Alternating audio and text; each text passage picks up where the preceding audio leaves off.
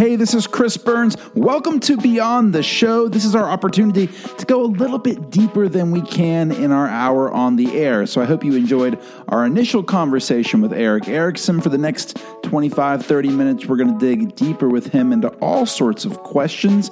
Quick plug, if you don't currently get our daily update, you can just go to dynamicmoney.com. It's something that goes out on the radio, but if you're not a regular radio listener, you can bring it straight to your inbox simply by signing up online. I write a 1-minute update. It's about 2 or 3 paragraphs, comes straight to your inbox and keeps you informed about everything that you need to know in the financial world that day. So again, you can get that daily update at dynamicmoney.com and enjoy our extended conversation with Erick Erickson.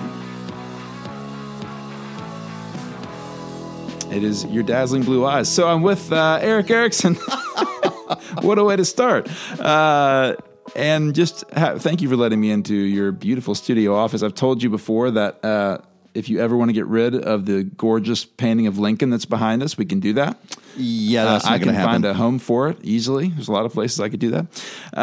But thank you for coming on the show and just spending some time with us. I kind of want to hit 2 different things because of your expertise. One is in your wheelhouse, and that's talking a little bit about what's going on with the 2020 election, and not in as much political punditry as it is what's it going to mean, some of the financial implications. And I have some questions just because of your background, knowing these people, about some of the major decisions I feel like have been kicked down the road, and why are they being kicked down the road, especially when it comes to entitlement programs. But then do you see hope for change for that? So we'll dig into that a little bit. But the other I want to start with is just, I like to dig into this with people, your actual financial background. So I don't know if a lot of people know about your background. I know a little bit about it, but you, in the context you grew up in, I find most people were taught about finances without much ever being spoken. So what did you learn? What were some of the things that you were taught, good or bad, about finances just from your context and how you grew up? Honestly, nothing. I was self-taught. My dad worked offshore in the Persian Gulf. We lived in Dubai. He would be gone 7 days. He'd be home 7 days. We never talked about it. My mother was and still is super skeptical of investments. It was always get a savings account and earn stable interest. Sure. I taught myself how to balance a checkbook, and really when I was in high school, got into studying investments and how to invest and what to invest, and joined the national and little investor or whatever group on how you do the charts and stuff. And I taught myself all that. And then my mom wouldn't let me get an investment account to invest so I just spent my money that I got for high school graduation. We were not a house that had fiscal discipline, and essentially frankly, it's kind of where I am right now, and I'm recognizing old patterns and wanting to get out of them. My dad made enough money. My mom balanced a checkbook. I didn't know what my dad made, and no one talked about it. And then ultimately my parents wound up having to spend a lot of their savings to save my grandparents when they were older, and that's ultimately gotten my parents in a bind. And I'm sure my kids will get there one day too. I see the mistakes my parents made, and I don't want to repeat them.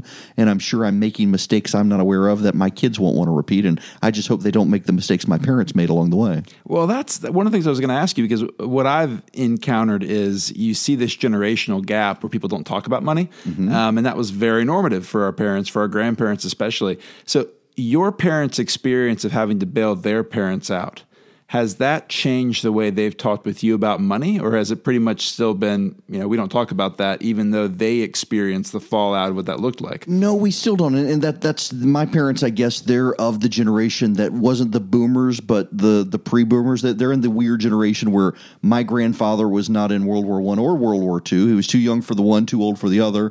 My dad was too young for Korea, too old for Vietnam. So they're in that generation. And one of the, I guess, common traits of the generation is you simply do not talk about it. I never remember having a financial conversation with my parents other than the stock market is gambling, which I don't believe. And I think I worry because now I'm so busy, TV, radio, and everything else, that I don't have I mean, honestly, this is why I rely on you. I full disclosure, I am a client of Chris's too, in addition to a friend, because I know now, in addition to having never learned the financial sense, I don't have the bandwidth to do what I think I should be doing. Sure. Well, I understand that. It's funny when I look at my own life.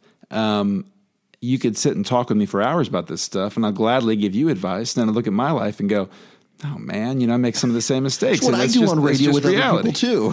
Don't say that you did that on radio.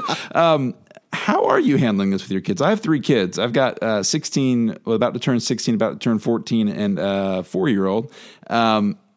And people assume that I must just be so good at talking to my kids about money because it's an area that I've discussed so much. And then certainly with my background when I was a youth pastor, I talk with kids all the time.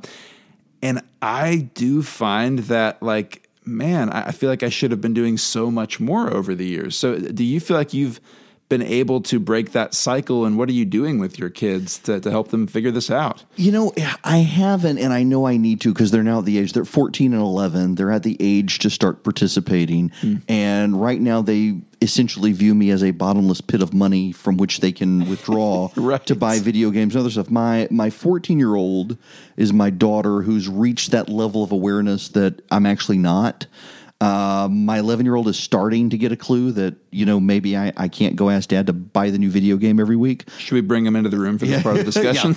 Yeah, okay. You could be our financial therapist tonight and get us all around the table. But I know I need to get them involved, and I really have been toying with the suggestion you had given me a while back of sit down with them and actually do what my parents refused to do, which is, here's how much I actually make, and here are all of our bills, and this is what's left over. Yeah. So actually, the times I've seen this done, it's mind-boggling for kids. And this is hard to do, but when you pull out an actual full paycheck of cash, and it takes a while to do it because there's laws now, you don't want to get flagged by the government for pulling out money or whatever, but you pull out the equivalent of a gross paycheck, you put it on the kitchen counter in actual cash. See, I don't know that I'm there yet. Actual cash. So then your kids' eyes are the size of like Frisbees, right? It's like, holy cow. But then you just start taking off the table. Oh, here's the taxes, and here's our groceries, and here's, the savings we're doing for the future and everything. And it's one of those things because it's so concrete that they'll never forget. And I love the idea of just creating something that, 20 years from now, when you ask your son, and he goes, I remember when you did that. I remember that stuck in my mind because there's so many things that we don't remember, at least that I don't retain. Another thing, there was an article out recently that was fascinating to me, and it was I was in Slate. I can't remember the article who the author was, but she basically said, "I ruined my kids' college dreams, and you should too." That was kind of the premise. Yeah, I saw you actually push that out on Twitter. And the best part about that article is not the idea of actually we want to ruin our kids' dreams, but it was the idea that we don't have these kind of conversations with our kids. And the reality is most of us can't stroke a check for $75,000 a year for them to go to, in this case, the kid wanted to go to art school in New York. And the parents were like, look, we can't. So they had an actual conversation. Like, I think she was a sophomore in high school and said, we already know based on our savings, this is how much we can spend. And, based on that, let's talk about what your options are. Because, you can choose to go take out a bunch of debt. What does that actually look like? And I feel like not only does that prep the kid for college, but then it also is just subversively teaching them decisions actually have, to make a decision based on the actual money and not just based on, you can be whatever you want to be. You can be an astronaut, whatever you want. The kind of that thing that we grew up with, at least that I grew up with, which was do whatever, be whatever, without ever discussing what does that look like? Right. Well, and I will admit, I don't think I've even said this on my show. My first paying job was when I was in college. Yeah. I did not have a part-time job when I was in high school. My 14-year-old already wants to go start. And I did do odd babysitting jobs here and there. Grew up in Dubai, though. One, I couldn't have a job until we moved back to the States. But then we were out in rural Louisiana. There was really nowhere to work. My dad didn't have the family farm, so I wasn't going to work on the farm. I had my summers and would hang out with my friends and didn't do anything. And so the money that I saved was typically, and my parents didn't give me an allowance. If I did want money, I had to do chores around the house. Right. And I would save that money and do odd jobs occasionally to get money. It wasn't until I went to college And my parents really had no concept of college and costs. And they're like, we're giving you $100 a month to cover your gas, your food, everything you need, your college textbooks, all of that. And I was like, this isn't going to work. It's like ramen noodles at that point. Right. Yeah, and right. so I did go out. I got a job on campus and then started working during the summer, at which point, my parents, of course, were in the winter. Why aren't you coming home for the summer? It's like, well, I have this thing called a job. I can't do that anymore. Right. But I had to learn those things myself. And unfortunately, I made the freshman college mistake of getting credit cards too. At the time, convinced myself I really need this. My parents aren't giving me enough to sustain myself. And then, of course, getting in the trap of, okay, my income hasn't increased, but I've got this credit card bill now. What am I going to do? And that pushed me into getting a job. Yeah, I'll never forget my freshman year in college walking down this row of credit card options. It was like a shopping mall with every single booth. They were a festival, but every booth was just a credit card hawking their wares to you. And you're like, wow, it's free money. Yep. Here we are. All right. So because you were so self-taught, what are some things you didn't expect? What's a mistake that you feel like you made financially? I'm sure you've made tons of I've made lots of mistakes financially. But what's one thing that you never expected that you've discovered over time and had to kind of teach yourself and maybe you learned it through making a mistake? The one that is actually so obvious now that wasn't at the time was the unexpected, unforeseen expense. I knew I was going to have to pay this much for lights and this much for water and this much for gas and this much for food. Oh, crap, my car broke. Where am I going to get the money? Credit card. Right. And then having to readjust the balances because now the credit card bill is higher and not putting money away in savings to be able to take care of those expenses. Yeah, that's definitely my story too. One of the reasons we talk so much about that is that it's just, if you have the kind of mind that's a structured mind, then when you budget, it's hard to sit and budget for the unexpected because mathematically you want to sit and go. I have people sometimes come up to me and just go, when we talk about building an emergency fund before you pay off all your debt, they go, well, the math doesn't work. And the answer is, well, it's not really about math, though. It's about life, and life doesn't always equal math. And that's the problem, is that we can't plan for when the house has an issue or the car breaks down or whatever that is. Right. Yeah, so how do we teach our kids that? That's the question, right? And we're working on that. It's a work That's in what progress. I have you for. That's I'm actually going to just send my kids up to Dynamic Money and let them hang out in the office. Just come hang out and talk. Okay. All right. I want to just shift a little bit into weirdly a similar vein. So if you think about our government, it's a simplistic view, but it helps sometimes to think about like a household budget where you go, all right, you have a certain amount coming in, you have a certain amount going out, you want to have savings in theory. There's this idea of how do you budget for government, and often we reduce it to, well, if a household budgeted the way the government budgeted, we'd be in big trouble. Just this last week, there was an op-ed, one of Paul Krugman's in the New York Times, where he basically argued for, hey, look, why are we so concerned about the debt? Right. The debt's fine. And he has also reasons that, that right now interest rates are low, so we have no problem paying for that, et cetera. But I'm deeply concerned about the debt, especially because of the incredible growth rate that we've seen, not only in overall national debt, but also just the deficit and the idea that we're in this period of incredible economic expansion, and we just ran one of the highest deficits ever. Those don't normally go together.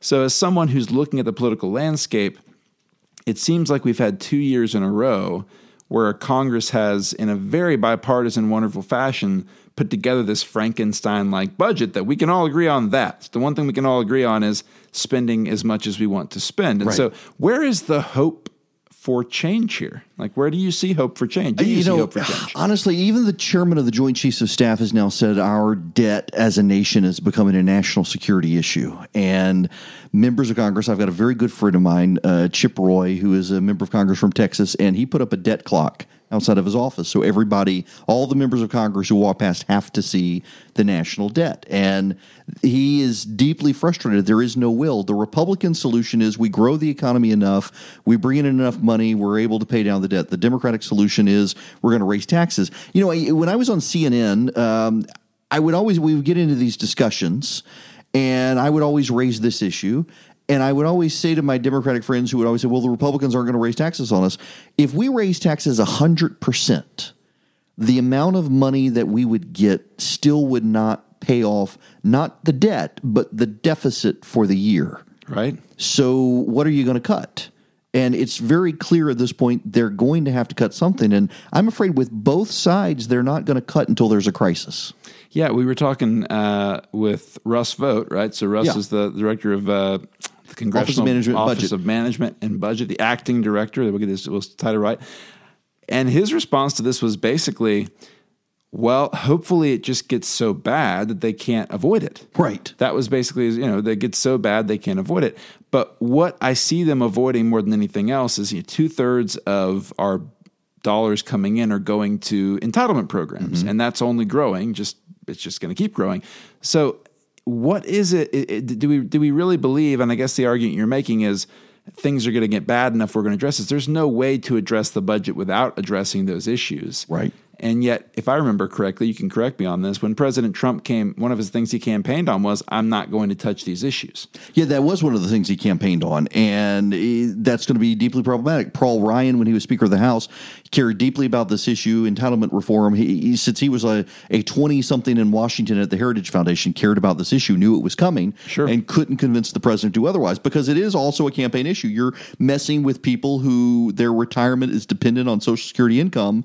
They're going to have to do something, and nobody in Washington has a plan to do it. We also have a problem that no one in Washington wants to talk about directly related to this, is that we are reaching the point of population decline in this country. We're going to have way more people taking advantage of Medicare, Medicaid, and Social Security, and far fewer people paying in to sustain the programs. Interestingly enough, even George Bush, when he was president, recognized there are enough people who believe they're never going to get anything from Social Security. We're building a constituency for reform. It's just going to take a while to get there. That's an interesting point. Yeah, most clients that come into my office, when I bring up Social Security, will say, well, I don't want to bank on that at all. Right. They have that assumption. And I would actually say the reality is probably even younger people will have something there. It will just keep changing. But I guess that's the question is, can you be, at what point is this an issue that someone can still get elected? My guess would be this, and I don't know the president, but if you sat down with President Trump and he was just hanging out and nobody was hearing him, and you were just talking with him and said, do we have a problem with entitlement programs and the growth of debt? My guess is he'd probably say, yeah, we have a problem. That's an issue, right? But if he's out on the campaign trail, he's going to say, I'm not going to touch these because suddenly you're not electable at that point, because there's such a powerful base saying, don't touch our Social Security, don't touch these, Medicare, Medicaid, et cetera.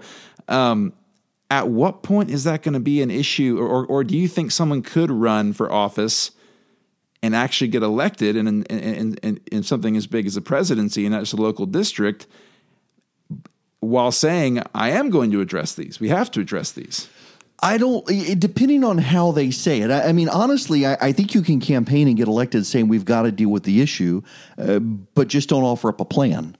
Because it's the plan that's going to get nitpicked. And in politics, when you run for office, typically be the guy that conveys competence and trust, be the guy who recognizes there's a problem, and be the person who's willing to say truthful things to people, but never actually offer up what your plan is until you get elected, because otherwise you're going to get destroyed. I mean, for example, just in real politics today, not bringing partisanship into it, but look at Elizabeth Warren, who campaigned on the idea of Medicare for all. It was a great idea for Democrats. Democrats seemingly loved the idea until she got into the specifics of how she was going to pay for it. And she's been the only candidate to beat Joe Biden in the Real Clear Politics polling average. She did it for one day, and then her plan came out with how she was going to pay for it. She's now in fourth place. Wow. Never get into specifics. The rest of the candidates, even the ones who actually agree with her, like Bernie Sanders, savaged her because she dared to actually put out her plan. So I remember, I'll never forget where I was working years ago at a church, and he had a brilliant insight, the pastor there, Randy Pope, and he said, if you ask anybody, when Obama was campaigning for his first term, he said, if you ask anybody what Obama's platform is, they'll immediately say change. Mm-hmm. And if you go, what does that mean? They'll probably have no clue what it means. But the fact that everybody can say change is very, very powerful, right? Similarly, like with Medicare for All, it's great that for Democrats, I think, that everybody can say, well, if you ask what's their health platform, it's Medicare for All. If you ask a Republican what's our health platform, No idea. It's crickets, right? There's no clarity. So basically, you're Turtles saying, all the way down.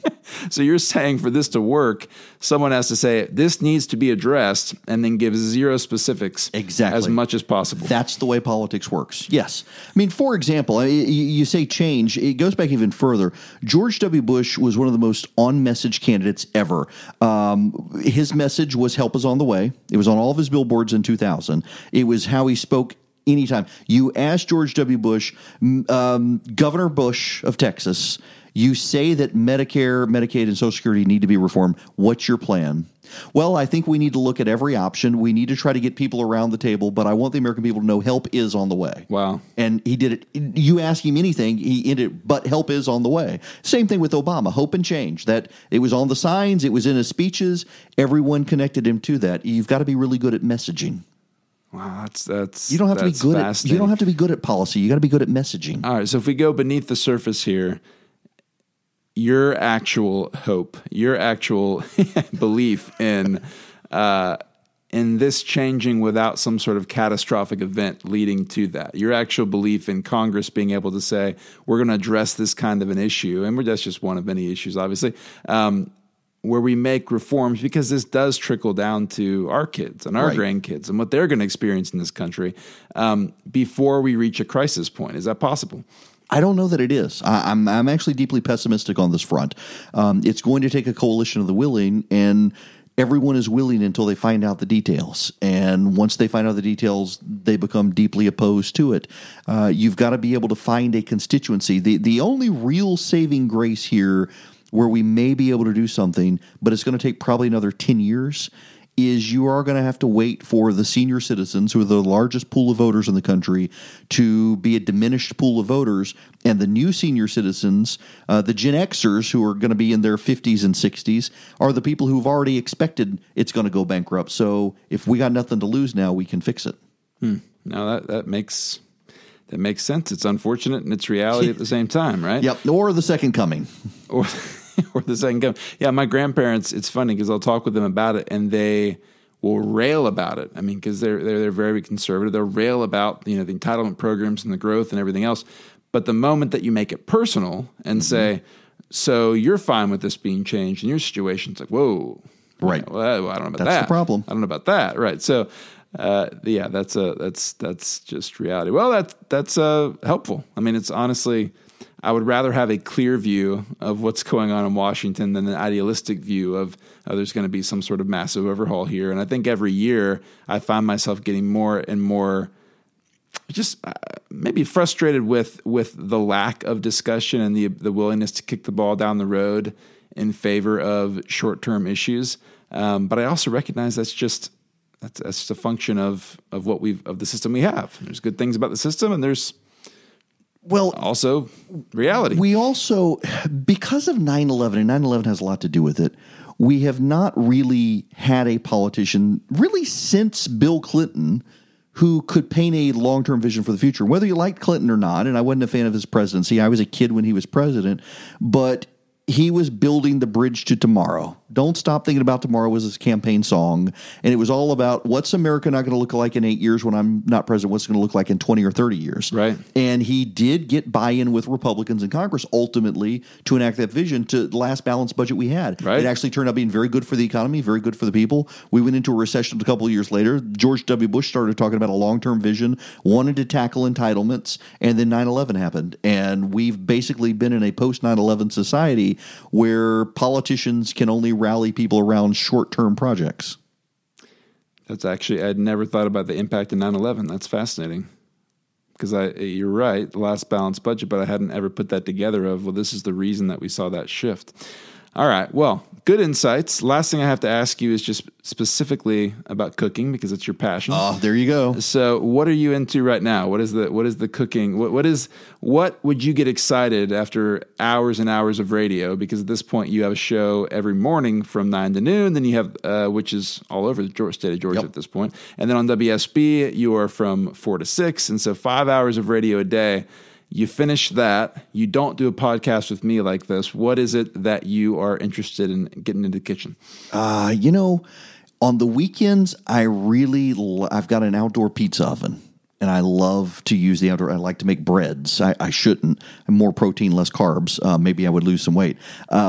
But during the week, just, anything. I've got this, I got a fancy induction stove. It gets hot real fast. I can do stir fries real quick. I've got a huge grill that is, it's an industrial grill. And I can, it's got a rotisserie, putting stuff on there. I like it a lot. Now, if you were to ask me, okay, we're getting off of here, you got to go cook something for supper, assuming you have the ingredients in the kitchen to cook it, I would probably do some sort of chicken dish, or I would probably grill burgers, something easy. If people say I'm a foodie because I like to cook, the reality is I'm a picky eater. I don't necessarily like the restaurants that the foodies like. I just like good old-fashioned food. There's no reason to spruce it up. Occasionally, I'll get a little wild with stuff. My fallback dish on the weekend now is on Friday, when I'm done with my radio show, I will make a dough. It's 24-hour dough, and on Saturday nights I'll do deep dish pizzas for the family. Oh man, like straight up Chicago or Detroit style deep dish pizza. Lately I've converted it to focaccia, so it's more Sicilian style. It's maybe about a half inch to an inch thick. The dough's fermented for 24 hours, and I can do it in the oven. I don't do it in the pizza oven, so it goes a little slower. The flavors meld together, and But you know what? What's so funny about that is when I was in high school, I was the good kid. I was not the rule breaker when I was in high school, and my parents would go out of town. They'd go on church trips, and they would leave me home, and I would make focaccia. Are we allowed to say that on the air? Is that we're a podcast. Yeah, we're good. Okay, I could say that on the air. I was not the kid who was bringing friends over to break into the liquor cabinet. My sisters did. I was the kid who was home by myself, actually baking pies and making homemade pizza. Yeah, I was such a nerd. I still am. I love to cook. How many nights a week do you cook? Oh, it depends. With my routine right now, it's so crazy. I really don't cook a lot during the week. So actually part of my problem is Christy and I have to plan things out better, because I'll get off the air and like, okay, what do you want to eat? Well, it's too late. The kids still have homework. Let's go get something to eat. And I'll spend 2 hours driving around town picking up food for everybody. Well, I get that. And that's why we're working together. Yeah, exactly. Yeah. Even the drive, the inefficiency of going to 6 different. I noticed with my kids that I end up going to 3 different restaurants in that kind of night. Like there's no more, like when I was a kid, if we were going to go out to eat, it was like the end of time. It was like everything stopped. It was like the Shekinah glory shone down on whatever Ryan's Buffet or Old Country Buffet. And it was heaps of macaroni and cheese. Like that was my life. Now I feel like literally it's like, well, there's 4 different restaurants I'm hitting and this is entirely a monster I've created, I think. It is. And, I feel that way too, that I will say, by God, I'm going to go to one restaurant, and they're going to have to all agree.